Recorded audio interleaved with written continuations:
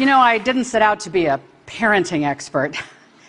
In fact, I'm not very interested in parenting per se. It's just that there's a certain style of parenting these days that is kind of messing up kids, impeding their chances to develop into their selves. There's a certain style of parenting these days that's getting in the way. I guess what I'm saying is we spend a lot of time being very concerned about parents who aren't involved enough in the lives of their kids and their education or their upbringing, and rightly so. But at the other end of the spectrum, there's a lot of harm going on there as well, where parents feel a kid can't be successful unless the parent is protecting and preventing at every turn, and hovering over every happening, and micromanaging every moment, and steering their kid towards some small subset of colleges and careers. When we raise kids this way, and I'll say we, because Lord knows in raising my 2 teenagers, I've had these tendencies myself, our kids end up leading a kind of checklisted childhood. And here's what the checklisted childhood looks like. We keep them safe and sound, and fed and watered. And then we want to be sure they go to the right schools, but not just that they're in the right classes at the right schools, and that they get the right grades in the right classes in the right schools. But not just the grades, the scores. And not just the grades and scores, but the accolades and the awards, and the sports and the activities and the leadership. We tell our kids, don't just join a club, start a club, because colleges want to see that. And check the box for community service. I mean, show the colleges you care about others. And all of this is done to some hoped-for degree of perfection.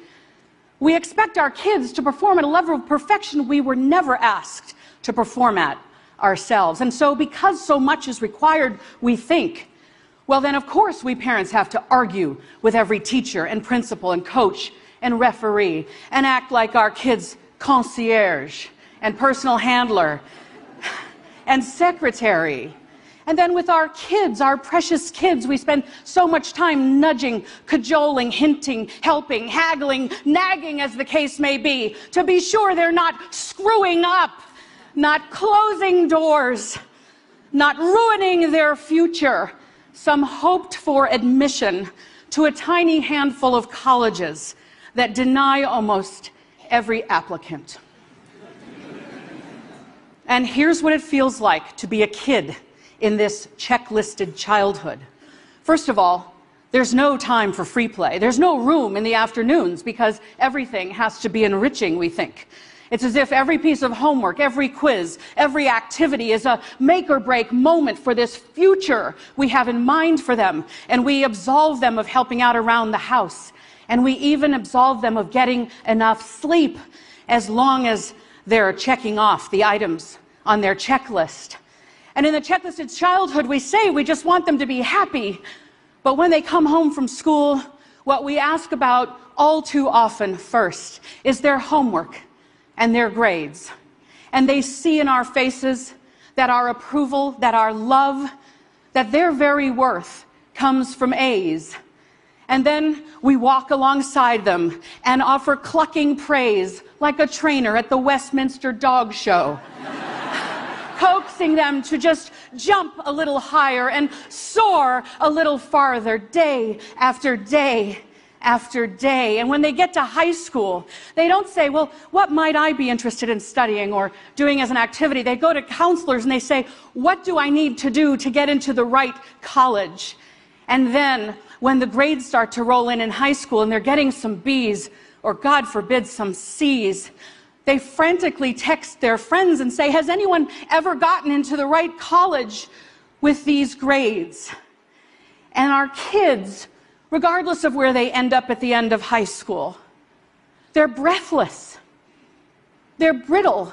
They're a little burned out. They're a little old before their time, wishing the grown-ups in their lives had said, what you've done is enough. This effort you've put forth in childhood is enough. And they're withering now under high rates of anxiety and depression, and some of them are wondering, will this life ever turn out to have been worth it? Well, we parents are pretty sure it's all worth it. We seem to behave, it's like we literally think they will have no future if they don't get into one of these tiny set of colleges or careers we have in mind for them. Or maybe we're just afraid they won't have a future we can brag about to our friends and with stickers on the backs of our cars. Yeah.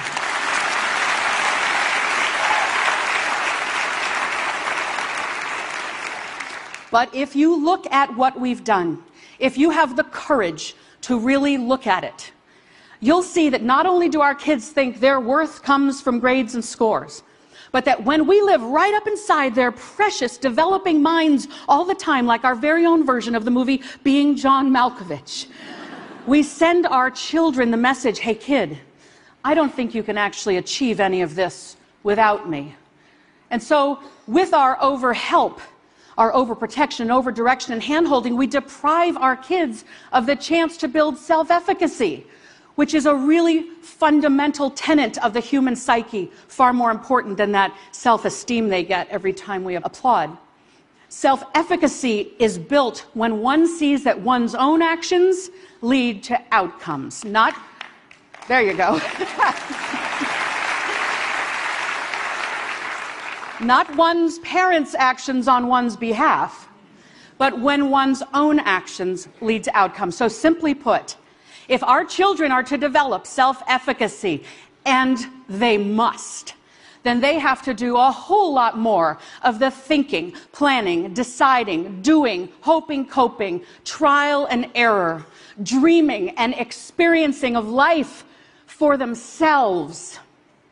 Now, am I saying every kid is hardworking and motivated and doesn't need a parent's involvement or interest in their lives and we should just back off and let go? Hell no. That is not what I'm saying. What I'm saying is when we treat grades and scores and accolades and awards as the purpose of childhood, all in furtherance of some hoped-for admission to a tiny number of colleges or entrance to a small number of careers, that's too narrow a definition of success for our kids. And even though we might help them achieve some short-term wins by overhelping, like they get a better grade if we help with do their homework, they might end up with a longer childhood resume when we help. What I'm saying is that all of this comes at a long-term cost to their sense of self. What I'm saying is we should be less concerned with a specific set of colleges they might be able to apply to or might get into, and far more concerned that they have the habits, the mindset, the skill set, the wellness to be successful wherever they go. What I'm saying is our kids need us to be a little less obsessed with grades and scores and a whole lot more interested in childhood providing a foundation for their success built on things like love and chores.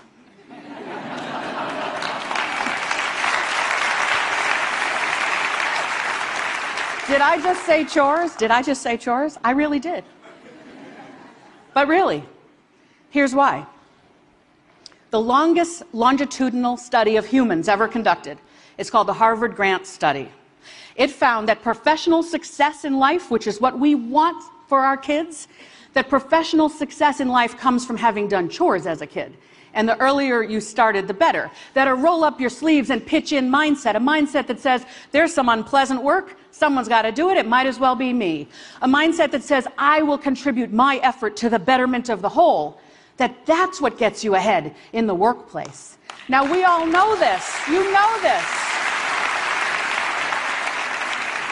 We all know this. And yet, in the checklisted childhood, we absolve our kids of doing the work of chores around the house.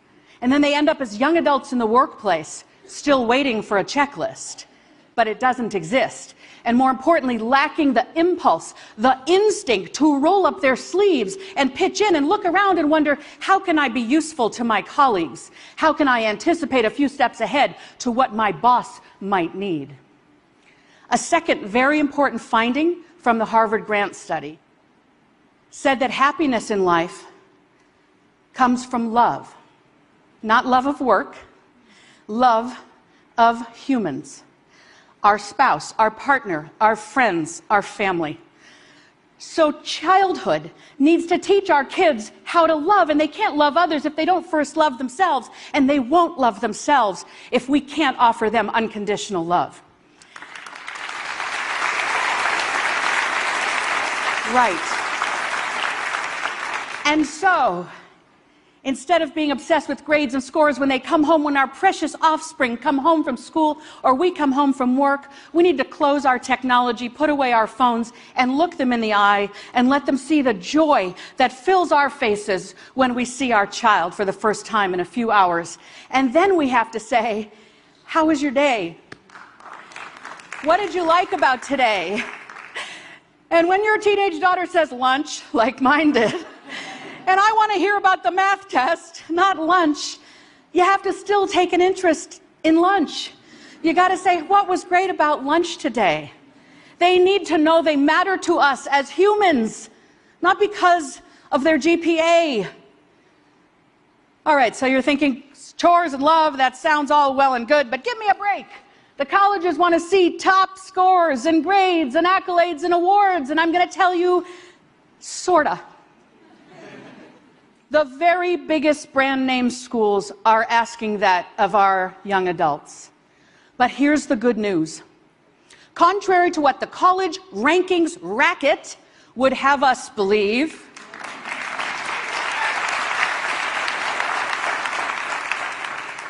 you don't have to go to one of the biggest brand name schools to be happy and successful in life. Happy and successful people went to state school, went to a small college no one has heard of, went to community college, went to a college over here and flunked out.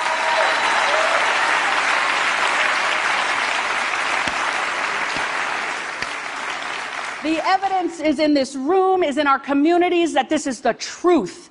And if we could widen our blinders and be willing to look at a few more colleges, maybe remove our own egos from the equation, we could accept and embrace this truth and then realize it is hardly the end of the world if our kids don't go to one of those big brand name schools.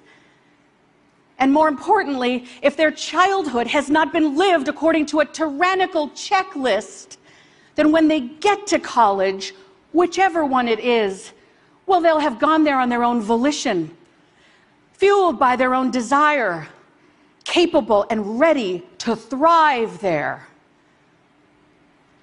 I have to admit something to you. I've got two kids I mentioned, Sawyer and Avery. They're teenagers. And once upon a time, I think I was treating my Sawyer and Avery like little bonsai trees that I was going to carefully clip and prune and shape into some perfect form of a human that might just be perfect enough to warrant them admission to one of the most highly selective colleges. But I've come to realize, after working with thousands of other people's kids and raising two kids of my own, my kids aren't bonsai trees. They're wildflowers of an unknown genus and species. And it's my job to provide a nourishing environment, to strengthen them through chores, and to love them so they can love others and receive love. And the college, the major, the career, that's up to them. My job is not to make them become what I would have them become, but to support them in becoming their glorious selves. Thank you. Thank you. Thank you.